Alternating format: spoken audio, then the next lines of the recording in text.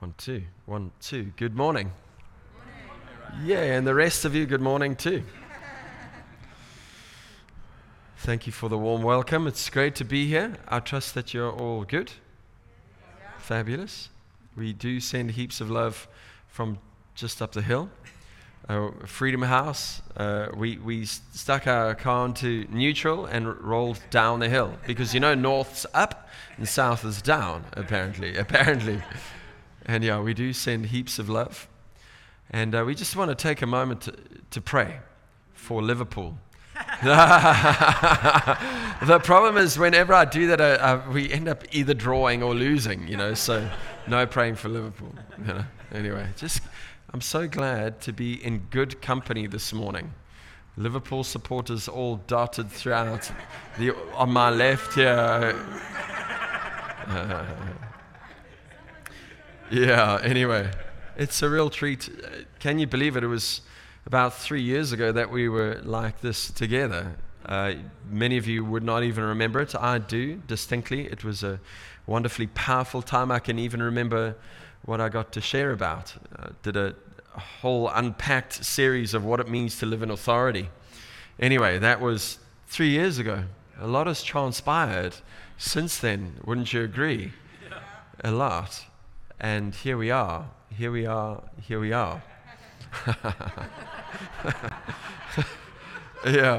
it's a worship leader's joke. I was trying to fall asleep last night, and I just felt God's just thinking about you. Obviously, this whole week and some change, just allowing God to speak to my heart about Immanuel. And I felt his incredible delight over Immanuel. His incredible pride in every right sense of the word. Do you know that Father God is so passionately excited about you this morning? Do you know that? He is so proud of Immanuel. I get to hang out with Greg a bit. And soon, Greg and the team around you, you have men and women of remarkable humility and love for Jesus. People who are not giving themselves for their own pride and their own platform, but for the glory of God and the good of Immanuel and the good of the church throughout this nation of ours and beyond. That's a remarkable thing. 22 years of leading the team here. Isn't that true? 22 years. That's a long time. That's half of my life. I'm 44, and still on the dance floor. And gee, that's a long time. Do you know how many church leaders just tap out and want to do their own thing? I've been in this gig for a bit, and you just see people doing their own thing for their own reasons and their own rhymes and their own rhythms and their own platforms. I just wanted to honor my friends here. Wow, absolute inspiration to Melissa and I. So appreciate your words for us, but my goodness, to serve shoulder to shoulder with you guys, Freedom House with Immanuel, is such an immense privilege. But I just wanted to tell you how proud the Father is over you. You are certainly the excellent ones in the land. And I was worshiping just to the side here, and I thought, I'm with family, and we're all in pursuit of one thing. Sure. We're all in pursuit of one thing, and that one thing is one person, and his name is Jesus. That second song, I don't know who wrote it. From time to time, I still lead worship, and I don't even know what's out there at the minute around worship. But that second song, I don't know who wrote it. I love it. Can we bring those words up, if you wouldn't mind? Is that okay? Can we do that? The second song, and there's a reason. Thank you. Come and let your presence fill our praise, fill our praise. Come and let your presence fill this place. Great verse. Can you go to the chorus?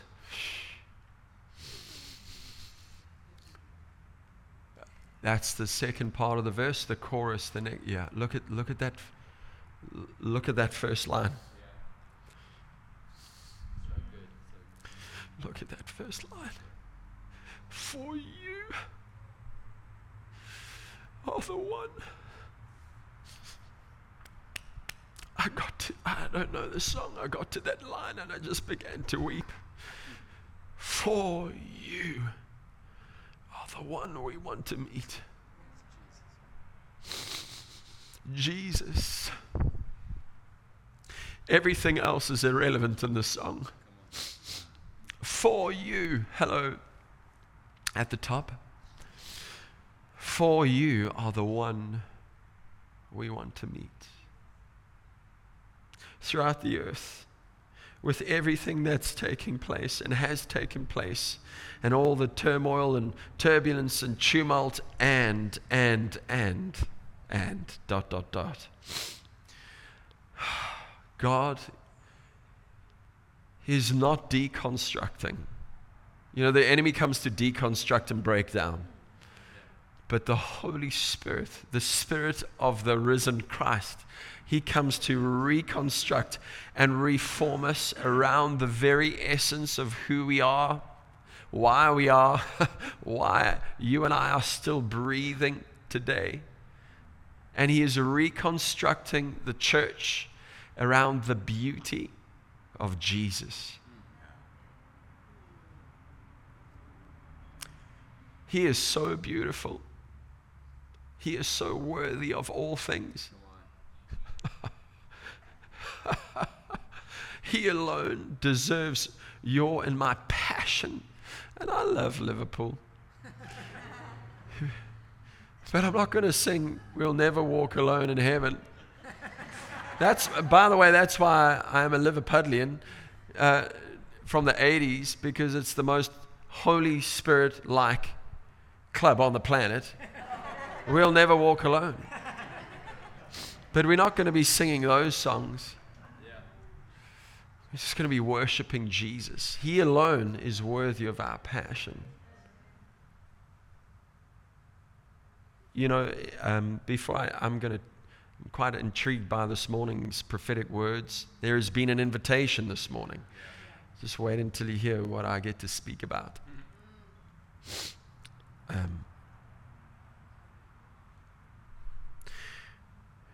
In this time of tumult and turbulence, many things have been laid down or are in the process of being laid down or in the process of being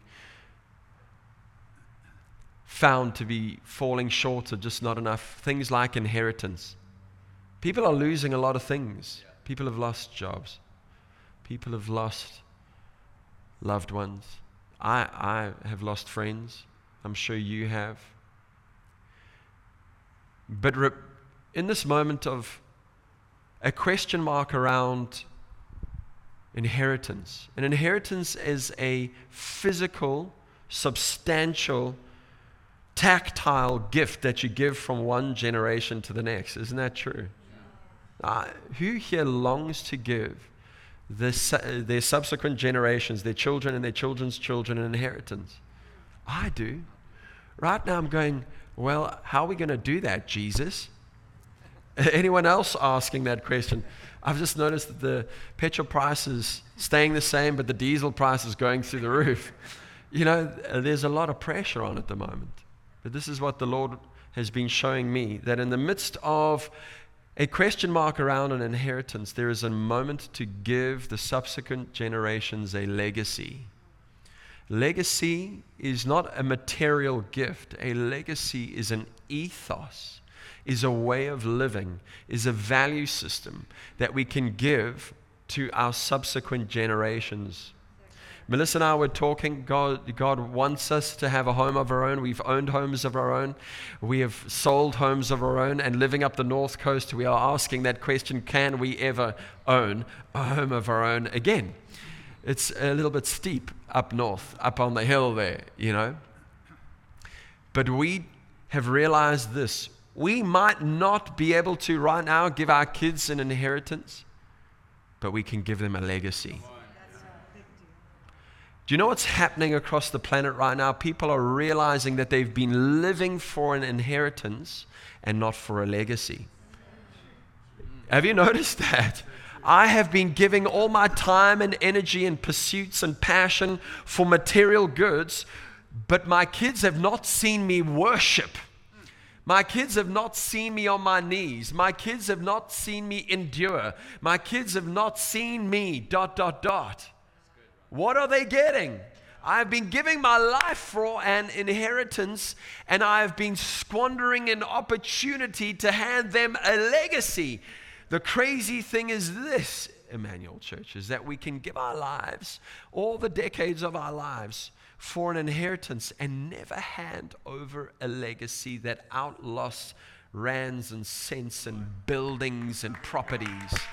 But the amazing thing is this, as Melissa and I were talking on our veranda of our previous home, because we've just moved again 7 times in 11 years. God bless us. This is what we realized. But if we set our hearts towards handing over a legacy, that means Melissa and I live for a legacy. We lay down our lives for a legacy. Guess what? Not only will our kids and our kids' kids get something that outlasts brick and mortar, but they will get an inheritance. I want to ask you this morning, before we jump into some stuff, what are you living for? Are you living for an inheritance? To hand an inheritance from one generation to the next? Be careful. Good parents give an inheritance, but never at the expense of a legacy. And what does it mean to live for a legacy? If we are to live for a legacy, who is it that we live for?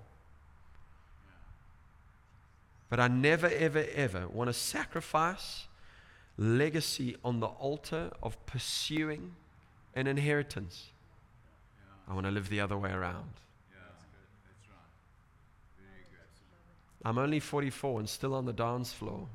I'm going to stay on this dance floor around another 50 years. I've got a long life to live.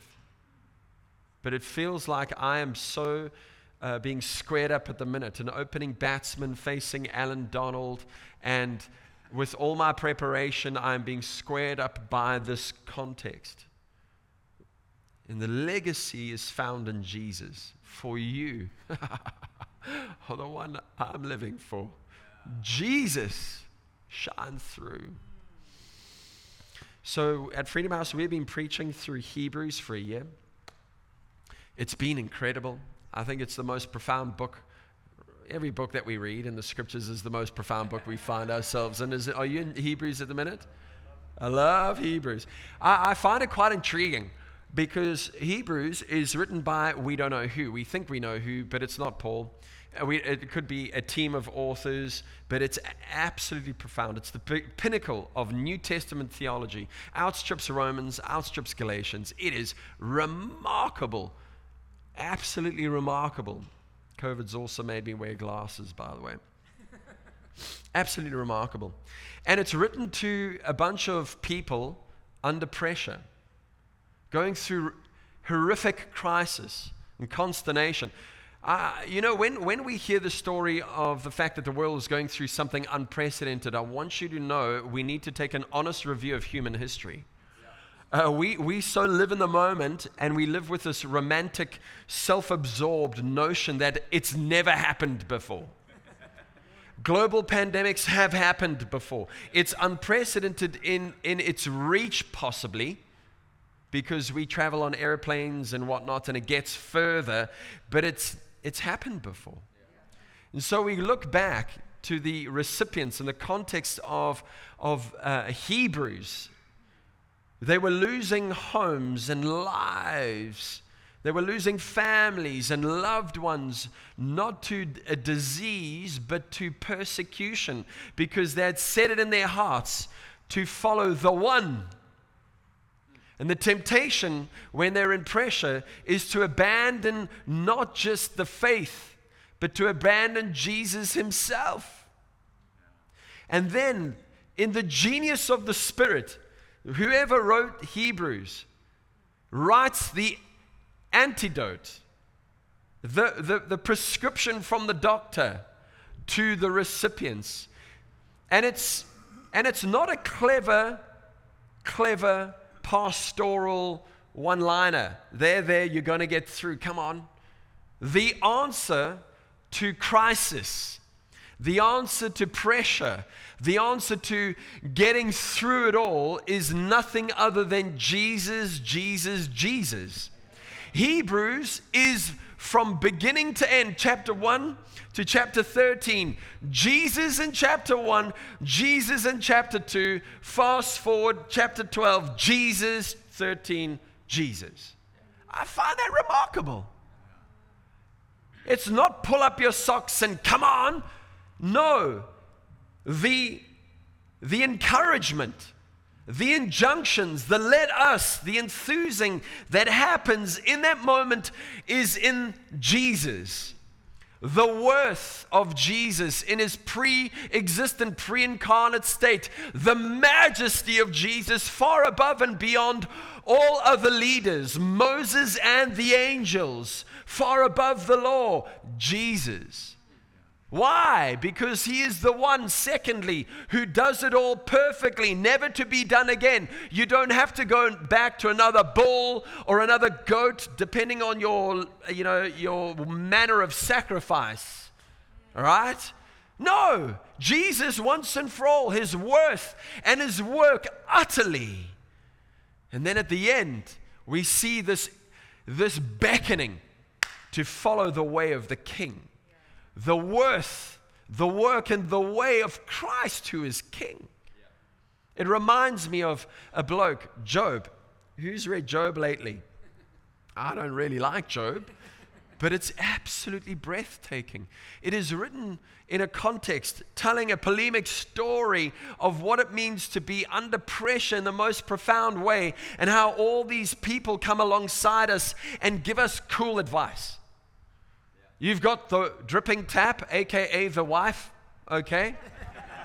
Who says, I'm just telling you what the Bible says. It can be. We can be a pain in the arm, As men. Hey, Melissa. Yes. Not me. No, certainly not Greg. Certainly not Dan. No. Never us, of course. You got the wife saying, curse God and die. Yay.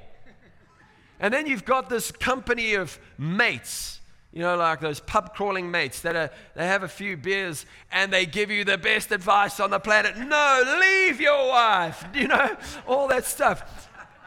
Terrible advice. Going through crisis, and you've got give up on God, give up on your wife, give up on all things. You're a loser, baby, so why don't you kill me? And then, at the end of all things, this young man who's stood back, because in Hebrew, that culture, you let the older ones speak. And this young man plucks up the courage and he says, enough's enough. Enough's enough. I cannot stand this anymore. And he says, Job, listen to me. I'm younger than you. I'm not as experienced as you. I haven't been through what you've been through, but I cannot handle this anymore. This is a simple précis of it. And he says this, stop and consider the wonder of Yahweh. Stop this. Stop the opinions. Stop the wrangling. Stop the inward looking. Stop the lateral looking. Stop and look up and consider. Weigh up the majesty of Yahweh. And it is in that moment that Yahweh, begins to speak. And he doesn't do anything other than ask Job questions. And Job begins to remember as he reconsiders the beauty of God. And the answer is not found in why or how or when or what or thus. Dus, daarom, derhalve, if you remember Afrikaans. No, the answer is found in him. Every time. I want to mention one more thing, because I love the chorus of that song. Here they are. Jesus has just been rocking the planet for 3.5 years. He's just been crucified. He's just been resurrected. And then he says to them, go and get back into Jerusalem. I'm about to release upon you, the Father is about to release upon you His gift. Friends, you've got to know that they didn't their goed en trek into Jerusalem from the mountain with a sense of glee and delight. They were under pressure. The Romans were after them. The religious rulers were after them. Their Lord had just ascended, and an angel of the Lord told them to go into Jerusalem, gave them a command, as it were. They had nowhere to look. They couldn't look to the left or to the right, and they couldn't look inward anymore. There was only one alternative, and that was upward. I'm painting multiple pictures for you to say this. I just wonder if right now globally we are not in the best place we could ever be because we're not looking to governments. Honestly, COVID has shown us one thing. Our hope is not in governments. Our hope is not in the economies of the world. Our hope isn't even in the scientists of this world. And truly, truly, truly, as I found out leading in COVID, I have no answers in and of myself. There is only one way to look, and that is for you, or the one that we want. Jesus shines through. I'm saying all of this in a very roundabout introductory way to say that God has extended an invitation to you this morning. I heard the word come said a few times, but I believe it's actually a word over the church as it was a long time ago. Matthew chapter 4 verse 19, Jesus is launched into His planet-shaking ministry, affecting humanity past, present, and future in His ministry. And His first statement to a ragtag crew is, "Come, follow me, and I will make you fishers of humanity," or I will send you out to be disciples of nations. There's three things I want you to see. Come, I will make you, and thirdly, I will send, come, follow me, I will make you, that's right, and I will send you. Three things. The bookends are Christ and the commission. And in the middle, the center of it all, is you and me. In the last 2 years, as we know, a whole reconstruction is taking place. We are coming out of COVID. It is an incredibly important time. We have decisions to make. What are we going to put our hands to? Will we do business the way that we did before? Will we do life and relationships the way we did before? Everyone's saying we cannot get back to, the way we did things. We can't go back to normal. All right? I don't know if what was before was normal anyway. But I want to say, I agree with that in many respects. There are big decisions. How do we want to do family? Are we going to live for inheritance? Are we going to live for legacy? How are we going to do church? Etc., etc., etc. There is a reconstruction of our deepest humanity, both individually and collectively, taking place right now. This is the warning and the invitation. If we pursue our personal and collective reconstruction outside of Christ and His commission, we will fall prey to a secular Christianity where we reduce all things about ourselves, all things to our needs and our desires, our health requirements, our family needs, where we reduce it to me, what I need and what I need to give to our families. And in so doing, we go down the way of inheritance instead of legacy. But when Jesus said, "Come, follow me, I will make you fishers of all men and women," that command came in the most crisis moment in Israel you can imagine. Over 400 years of prophetic silence. They had not heard the voice of the Lord for 400 plus years. Imagine the measure of disillusionment. Up until that moment, there had been a growing expectation of who Messiah was and would be, breaking in to Israel to restore all things to Israel. They were excited. They were passionate. They knew God was up to something, and then suddenly 400 silent years. How would you feel? Discouraged? Disillusioned? Disappointed? 100%, baby. 100%. Not only was it spiritually, apparently, to the human eye, dry, but politically, geopolitically, it was an upheaval. They had gone through crisis and revolution. They'd been taken over by all sorts of rulers, and now they were under the thraldom of Rome. Pax Romana. Do you know what Pax Romana looks like?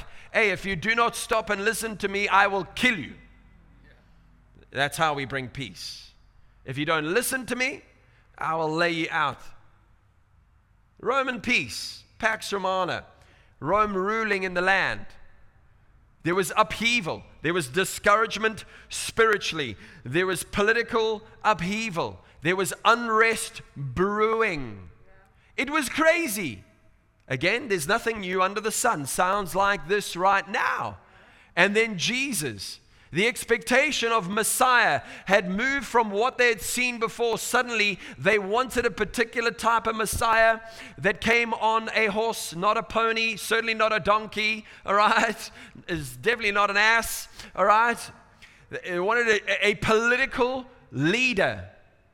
And here he comes, a carpenter looking like one of them. Imagine the confusion. And Jesus says, come. That is an instruction of obedience. It comes in an act of grace. Hear this, because all of God's invitations are wrapped up in grace, grace, grace.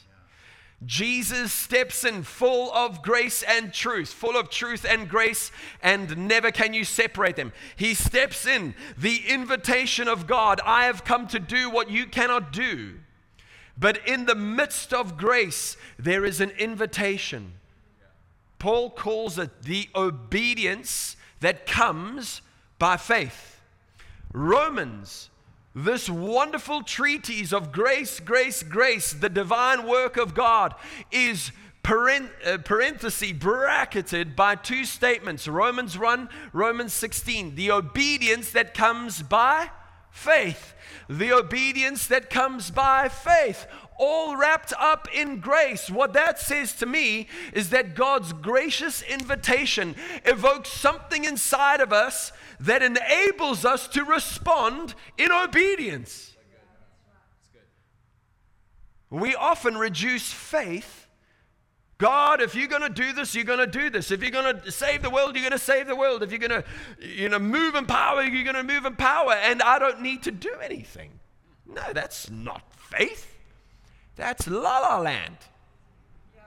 All of the kingdom of God is by grace through faith. Go into Jerusalem. It's all about, faith is all about positioning yourself in an upper room.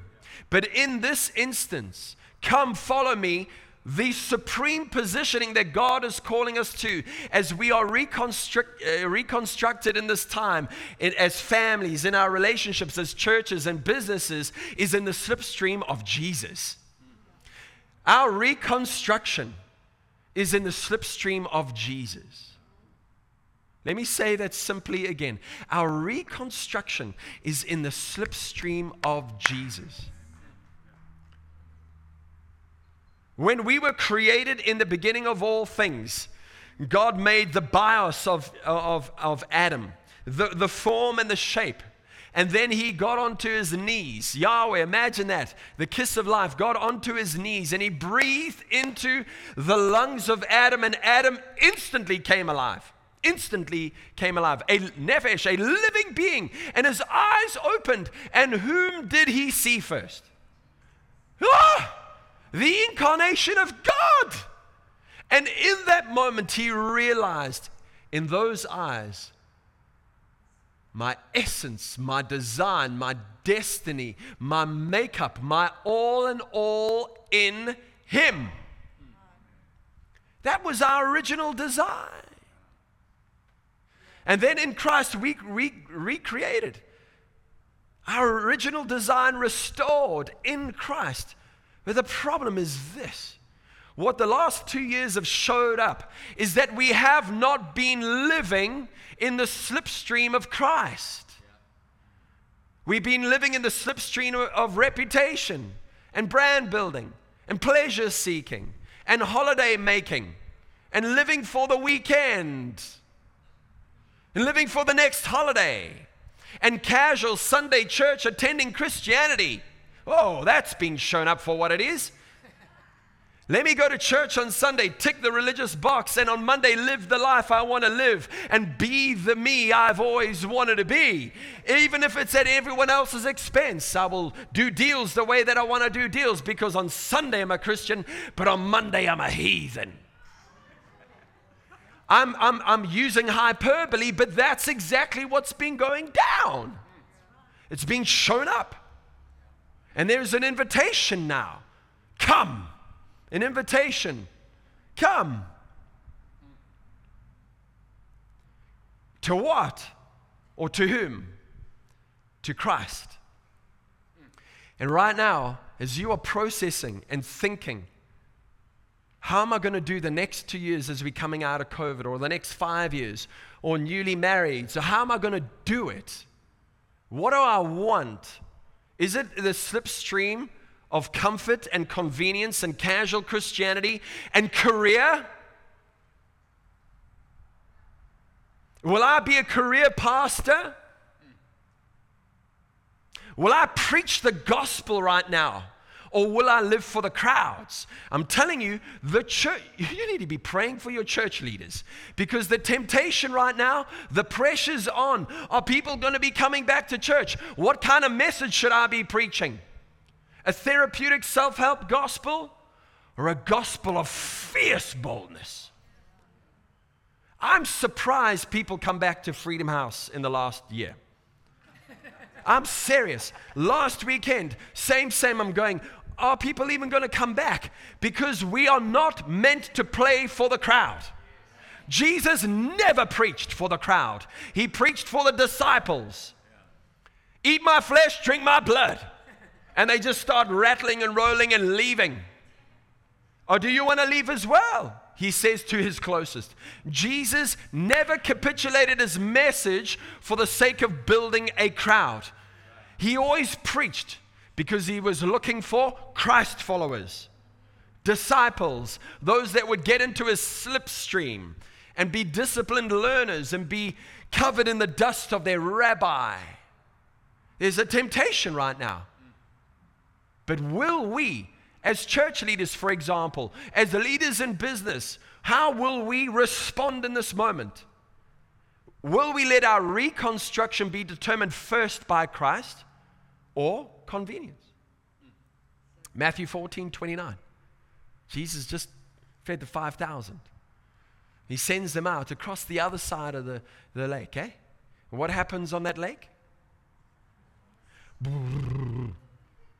Rumble, rumble, rumble. Roll, roll, roll. They're terrified. There Jesus casually walks upon the raging waters, as he does so easily. And they all get a fright. Isn't it remarkable? When God starts moving, we immediately think it's the devil. It's a spook, and he says, no, it's not a ghost, it is I. And Peter says something. You must understand, they're fishermen. They understand how to handle themselves in a situation like they've been fishing their whole lives. They're not stupid. They're not ignorant and naive. They've been in situations like this before. Interestingly enough, Peter says, Jesus, if you want me to be with you, tell me what to do. And Jesus says, come. What is he doing? Jesus is calling Peter for what God has for them, for what Christ has for them. It has to be beyond their ability, beyond their experience, beyond their expertise. And it's not found in the place or the places that they have been comfortable in before and they've seen it through before. He says, come, get into the wild waters. It's safer with Jesus on the wild waters than the comforts of how it's been done in the past. But guess what? It's not come follow an ideology. It's not come follow a system. It's come follow Jesus. The slipstream is in the slipstream of a person, Jesus. There is a growing longing within the church and in the world, make no mistake, for Christ. What time do I finish? Now. Now. I need to finish now. Now.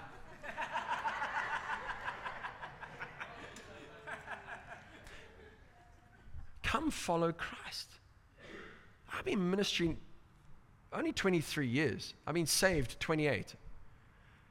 The growing hunger in my heart, not for a cool flippin' meeting. Who wants a cool meeting in a cool church? I don't. I want God. I want to walk with Him.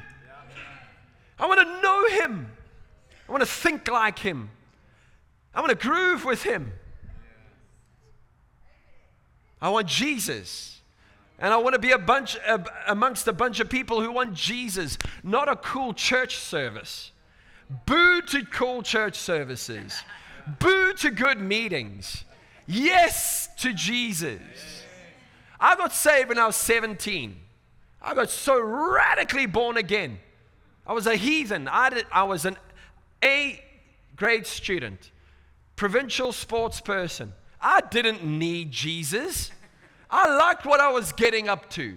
I did. It's nice. It wrecked me though. I had to deal with the stuff afterwards. But I wasn't looking for Him. I encountered Jesus. I got into the slipstream of Jesus. Whose slipstream are you in? A cool church meeting? Getting through COVID? Guys, I'm telling you, worse is yet to come. I'm not being a prophet of doom. Christ Himself said, at the end of things, it's going to get a bit hectic. But the light will become brighter as the birth pains increase as He is coming. It's not because the devil's coming, it's because He's coming. And all the works of the enemy are shuddering and shaking under the impinging, pressing in glory of God. And if the world is quaking through a pandemic like this, what happens in South Africa if they shut us down as believers? What are we going to do? Oh, blame God? Blame the pastor, of course. Because you got to blame God, so let's just shoot the pastor. You know? Come on. Who are we following? The church exploded in crisis. Why? Because they positioned themselves under Christ by the power of the Spirit. 200 years later, there were 20 million Christians. They had no official church buildings. They had no official leadership as we know it. They did not have the Bible as we know it. They were illegal. They were stuck on poles. They didn't put cool things on the highway down south going, hey, it's Easter time, and try to evangelize next to the highway. Come to Jesus. Live for Him because He died for you. Have you seen that? No. They stuck them on poles and then set them on fire. And yet the church was unstoppable. She exploded to the extent that the ruler of the day, whether he came to faith or not, it's questionable, said, we've got to hand this whole thing over to the Christians. Constantine. Because the church was unstoppable. Why? Because they got into the slipstream of Jesus in crisis. They made Him. You are the one we're living for. Jesus shines through. Yes. That's why I do what I do. That's why I'm alive. That's why we're here now. Let's finish there. We'll continue later. God bless you. In the name of Jesus, amen.